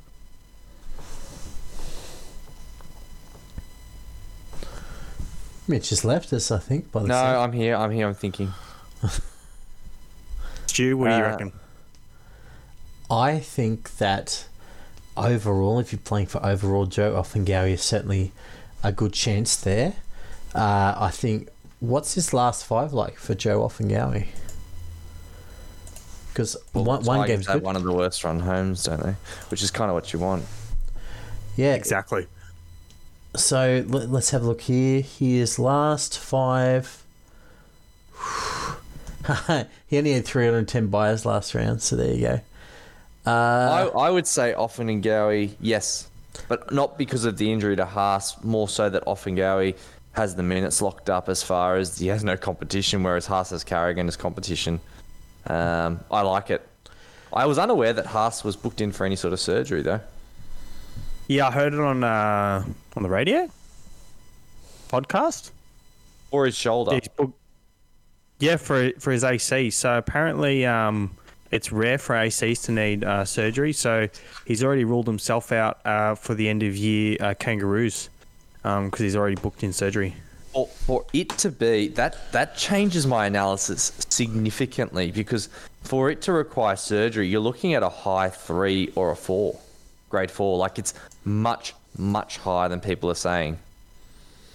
Yeah, do you reckon that he hard could be doing something? Yeah, and it's not like a Latarjet. Correct me if I'm wrong, Mitch, because I'm only rudimentary in my understandings here. Latarjet or something like that wouldn't necessarily fix an AC joint issue, would it? Latarjet would not fix an AC joint. It's the absolute opposite of the issue, isn't it? Impacting as opposed to impact out. That's right. So what's he having done? And how could he be back in 2 to 3 weeks if he's booked in for season-ending surgery or season-end? They're going to needle him up for the rest of the year, and then he's going to have surgery to fix it at the end of the year. That's right. That's what they would do, but it means the grading they've been reporting is wrong, because you would not do surgery on. You'd be unlikely. It's very, very unusual to do a surgery on a grade 3, and he was listed as a 1 at all stages. I have no connections with Brisbane, so I can't make any further comment on that. Like, I'm a bit miffed by it. But if he's booked in for AC joint surgery, I'd be tempted to sell him. That's how big that changes my analysis, because all I'd found was grade 1, grade 1, grade 1. That's it. That's all that's out there. So if that's correct, I would sell Payne Haas. It was reported. I'm trying to find an article now, but I can't find it. But I definitely heard it today. Fair enough. And look, I'm looking at Joe Offengawi here. Look, he's got last 5 of 59, right? Take out the 80, that sort of goes down to about 55. So, because obviously that was an exceptional effort, and they were getting towed up, and they had a couple of big injuries that game too. So he did play a few extra minutes in there. So look, I like Joe Offengawi as an option there. Yeah, I guess it depends on how confident you are. Like, if he passes your eye test, I almost want to go back and watch the game before I buy him, though. Yeah, good point. I think you're right, Stu. Just reconsider that. I'm not saying he's not iPappy level. I'm not suggesting that, but at 2% ownership, it's very tempting, isn't it? It certainly is. Well, and he plays this week, right? Which gives him the extra points over someone like that he'd be bringing in a week or two's time, like Cam Murray, who might be a little bit hungover from Origin for overall. For head-to-head, rounds 20 to 24, right? 25. Would you rather, though, have Cam Murray or Joe Offengowie?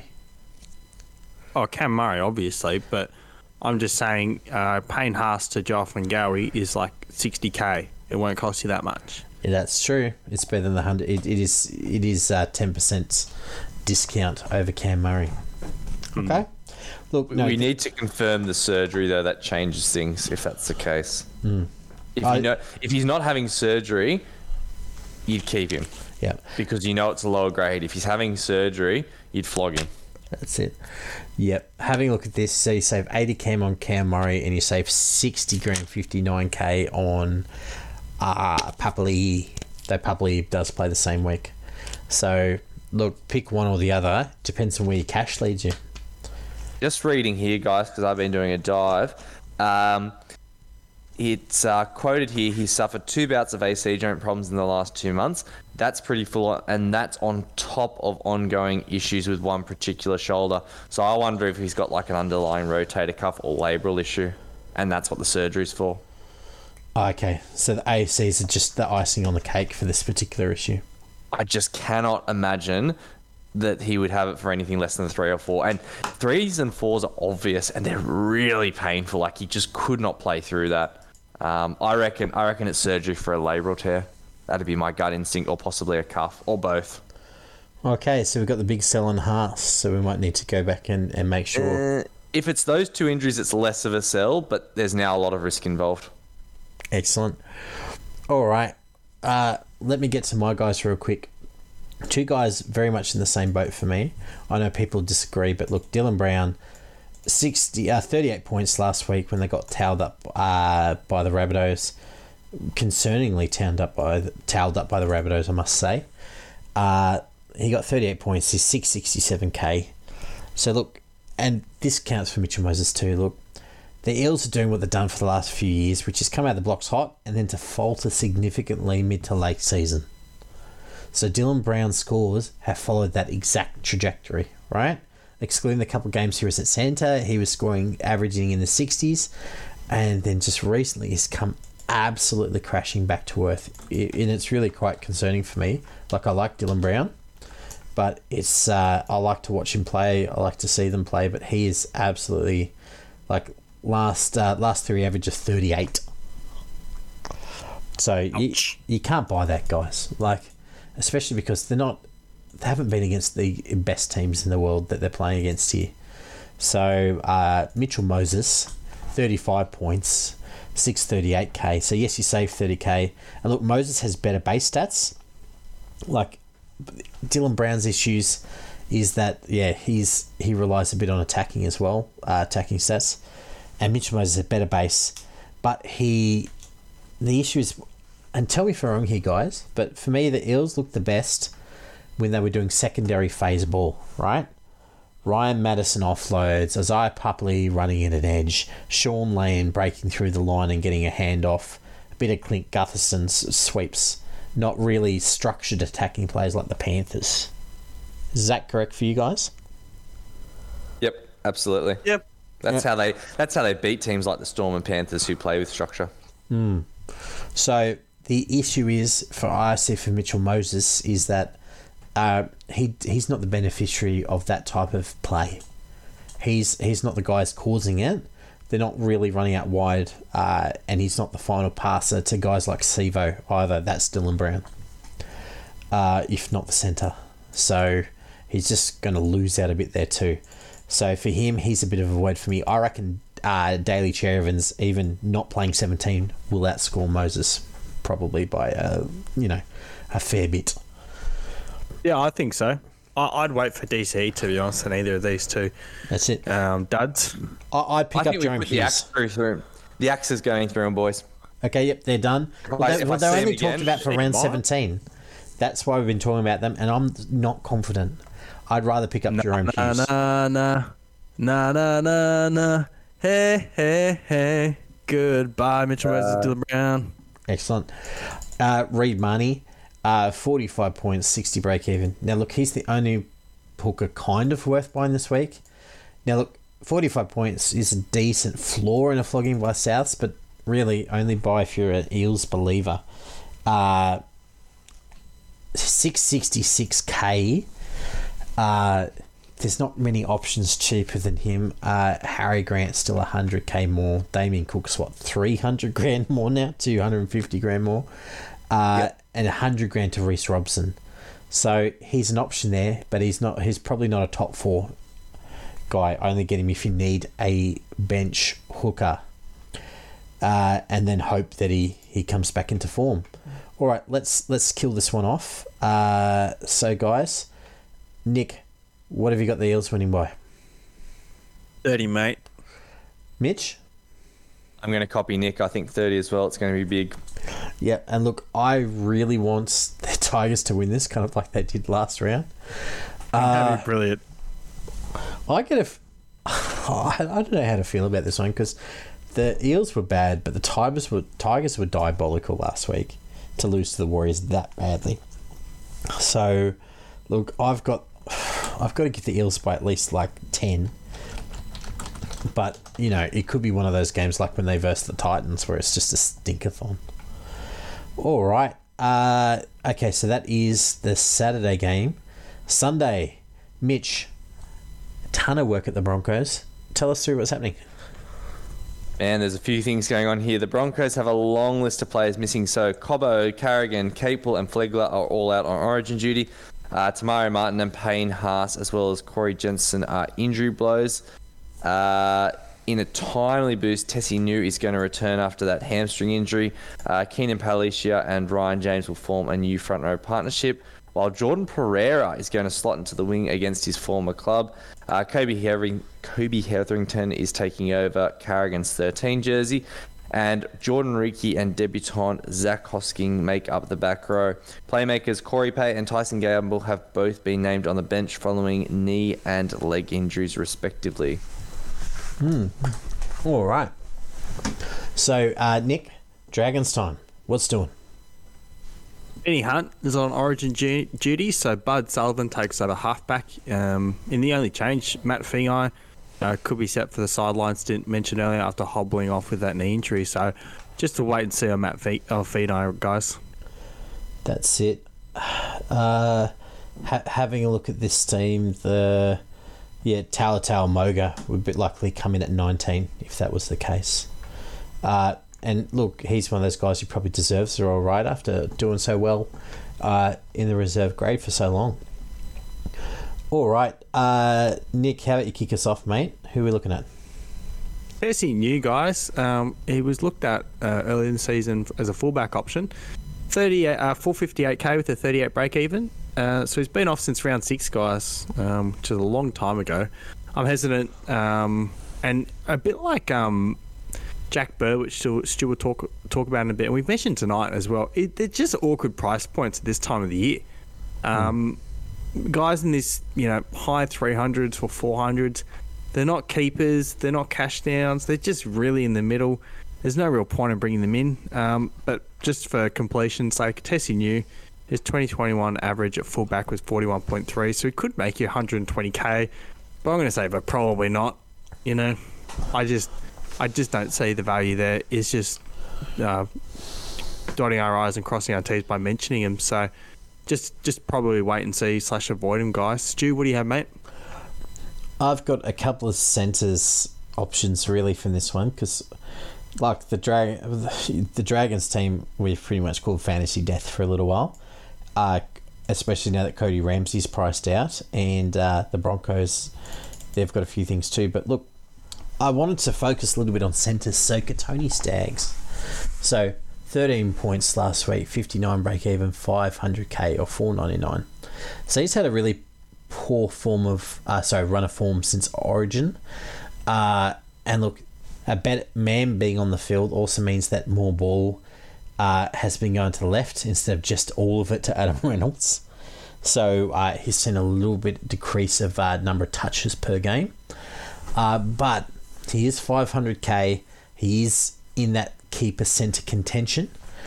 He is coming up against a side which likes to run the ball down that left-hand side towards him. So he'll be up against... Look, I've got him as like a little bit of a pod centre option if you're missing one. Guys, any interest in Katoni Staggs as like that sort of third centre option? Nope. Too inconsistent. No way. He's getting manhandled as well in attack and defence in the last couple of weeks. I'm not happy with what I've been seeing from Katoni Staggs. And I'm a huge Katoni Staggs fan. Like, legit. How many games would you want to see from Katoni before you thought you'd bring him in?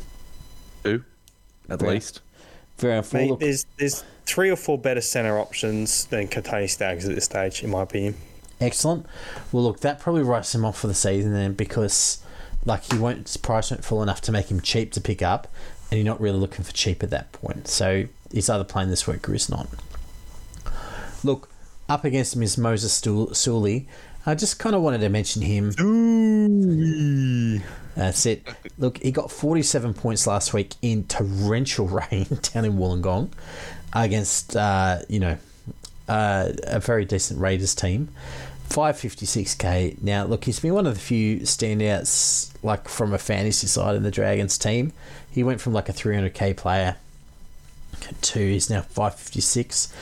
And he is a little bit of a pod because he's outscored Val Holmes, Penasini, Olam, and his teammate Jack Bird. So look, he's one of those guys who's got a great floor but not a great ceiling. So again, for me, he's not sort of the optimal buy here, but he's a little bit of a pod buy this week. But look, I reckon if you're really looking to have a bit of a pod and like a little bit of a cash down, like one player goes up and another player goes down, Jack Bird would have been a great buy last week. Not as great this week. 496k, 61 fantasy points with a 15 break even. So look, 42 tackles really boosts his base stats because he normally gets somewhere close to 30. And he set up a try in the last couple of weeks. Now, Nick has him as an avoid for this status at 500k. He's dual player centre wing, and there's no one really like him in this price range. Would you guys be interested in Jack Bird, or do you reckon we're a week or two late on this one, guys? Nick? I reckon I'll take this one, mate. I reckon we're 2 weeks late, and you called it 2 or 3 weeks ago, and it's happened.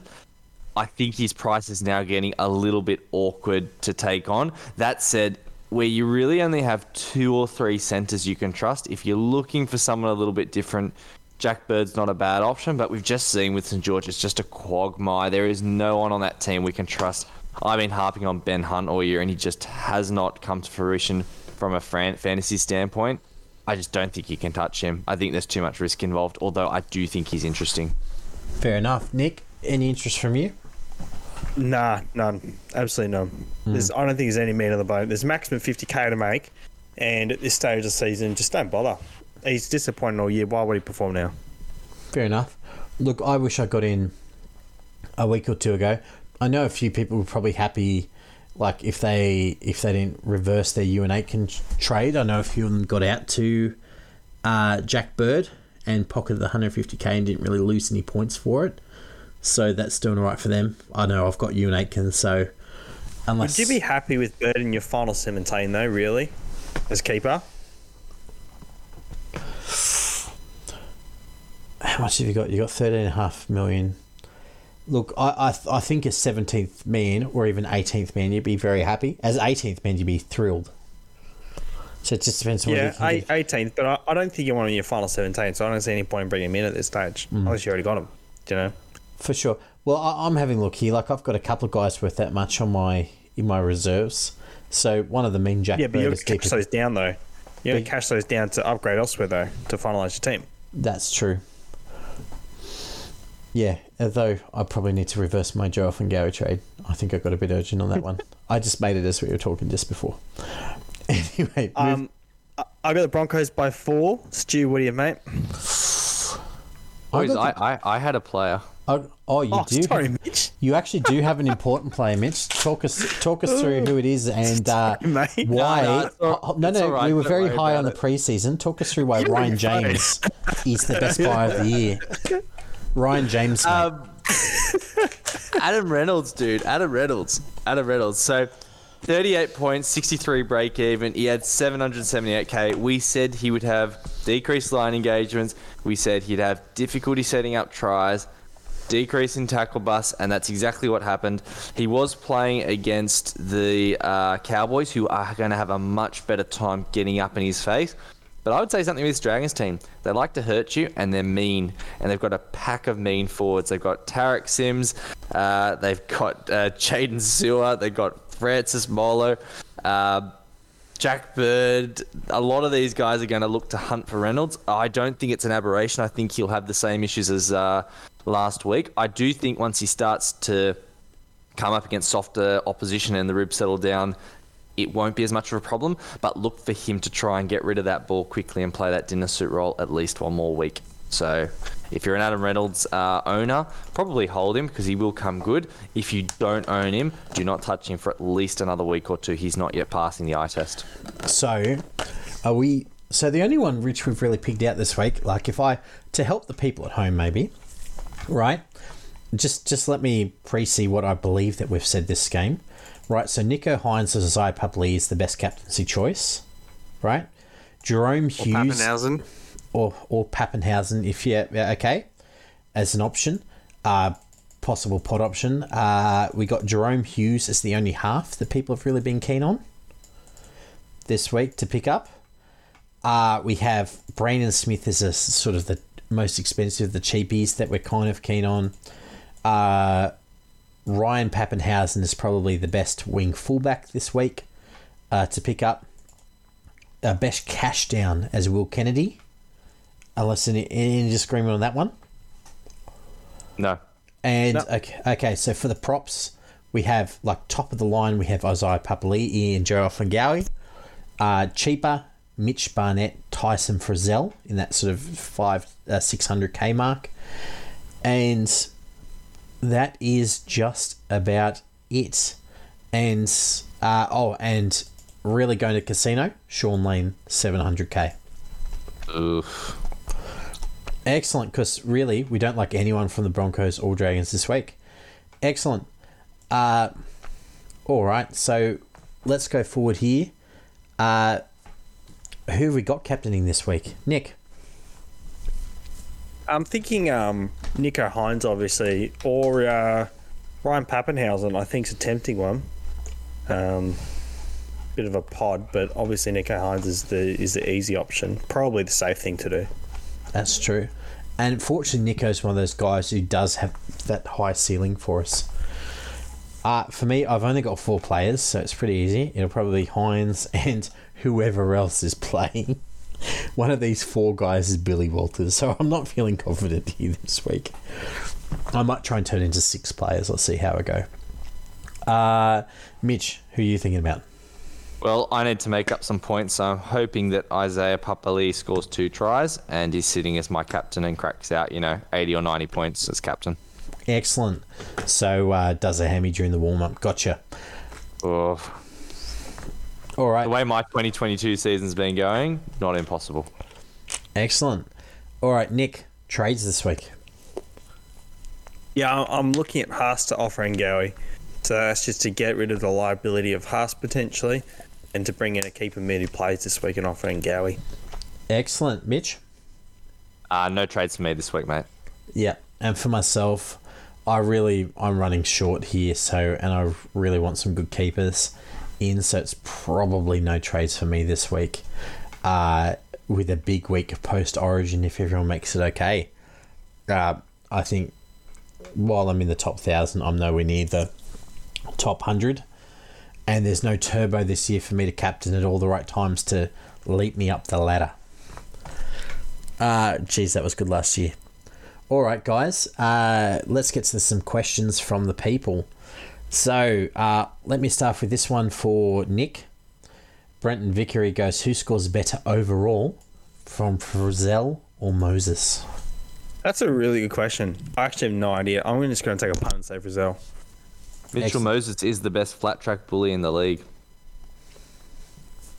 And they're playing the Tigers. No, overall for the rest of the season.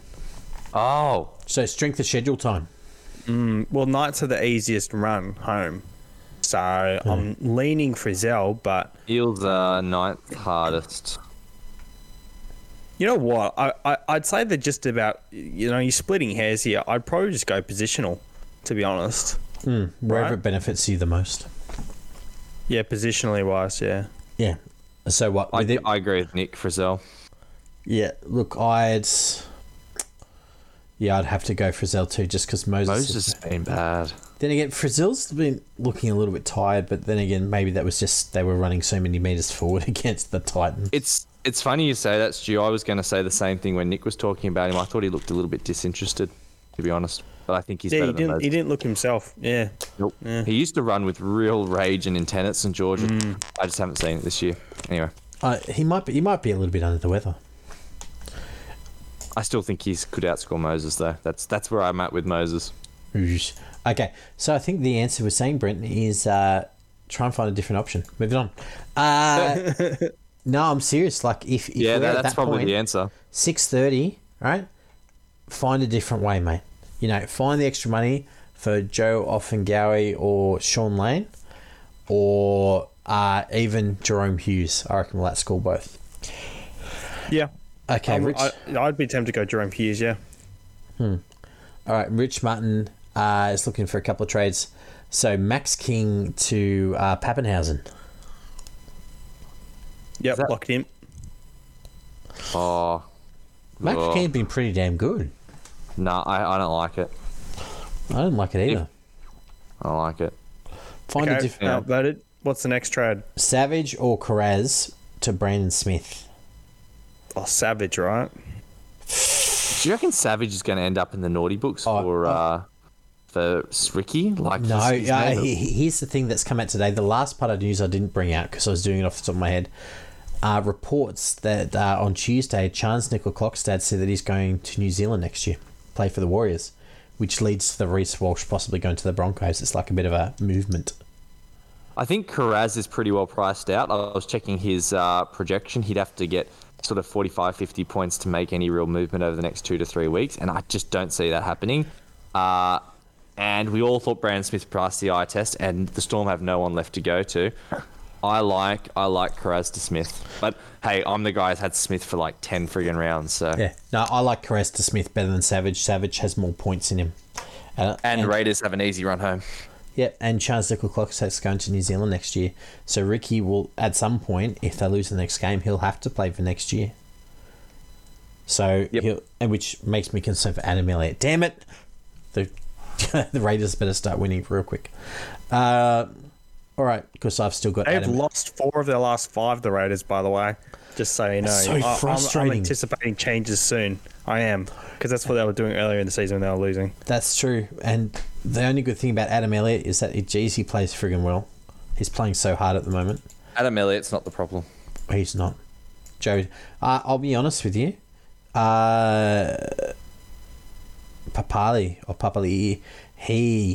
he's looked way off the pace. I think he's struggling with the Origin load, to be honest with you. I'd expect him to pick it up maybe a week. Well, he was only playing 27 minutes in Origin. Yeah, he gets on the field. He's looked cooked all year. Yep. He must be carrying something. Yep, I would agree. I would agree with that. He's looked well off the pace, so... Yep. Okay, Luke Saragoza asked us about 1 billion different options here, but here's a quick one. Who averages more for the rest of the season, Murray, Papali'i, or Pappenhausen? Pappenhausen's got... Yeah. Murray. Ooh. Hang on. Murray. Yeah, Murray because of the schedule. Yeah. Hame Saleh's gone and Liam Knight's gone. I think Murray's got to punch out not the high 60s, low 70s. I think he's got to keep punching out 80s now, don't you think? For minutes.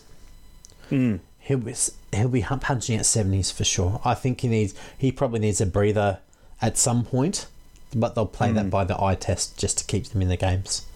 So yeah, Murray will be playing 70 plus minutes. Probably in the order that he listed them, right? Murray, Papali'i, Pappenhausen.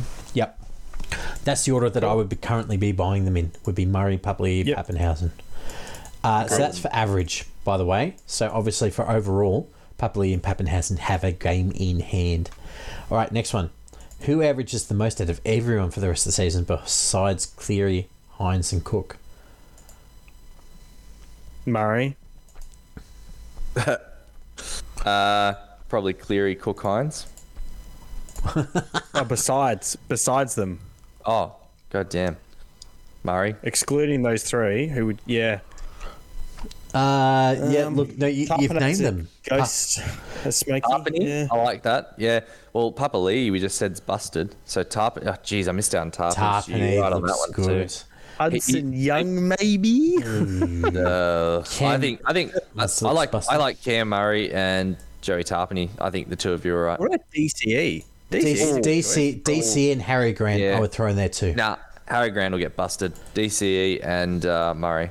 They're taking care of Harry Grant this year. They're playing a lot of Benny Hunt in Origin. No, so he's coming. He's heading for another bust. I can feel it. Okay, fair enough. I'm glad that you can feel the injuries just by sight these days. I bet you a sandwich he picks up another injury by the end of the year. What sort of an injury? A 3 week plus? 2 week plus.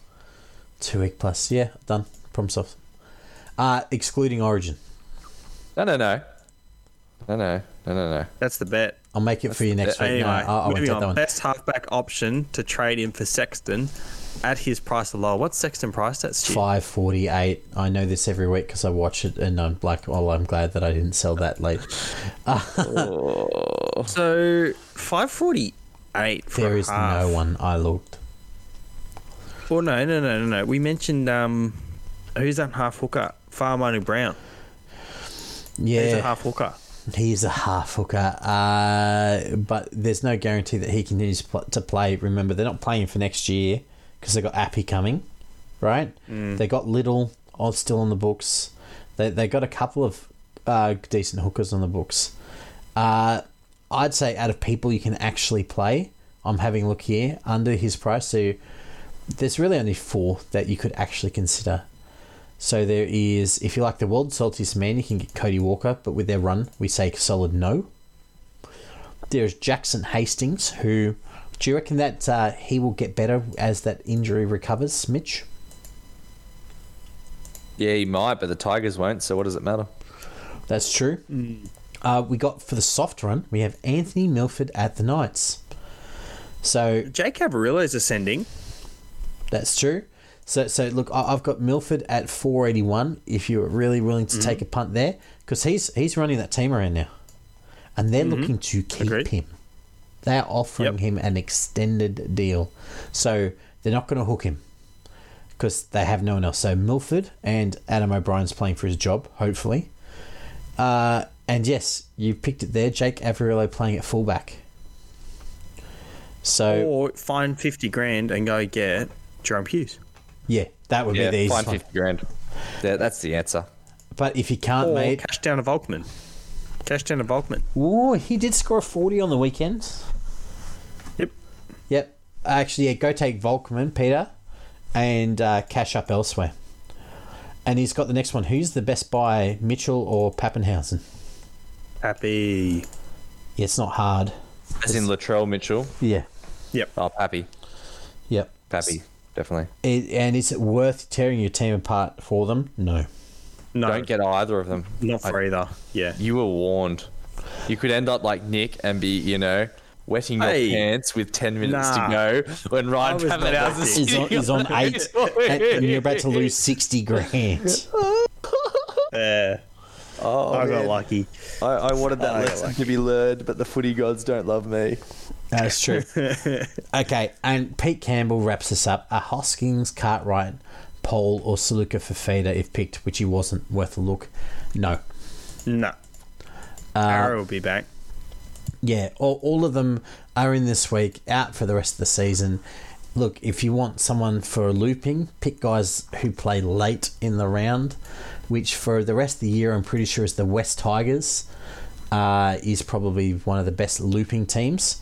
So go find someone really cheap from them. Though apparently they're playing all of their cheapest players at the moment. So you're really going to have to pick an absolute nobody, like a developmental player or something. Excellent. All right, guys, that is all from us for the main section. Any last thoughts, Nick? Just be careful with your trades, guys. Make sure you're cashing down to genuine cash downs. Any mid-range guy you bring in, make sure you can see them in your 17, or as a minimum, it's your 18th man.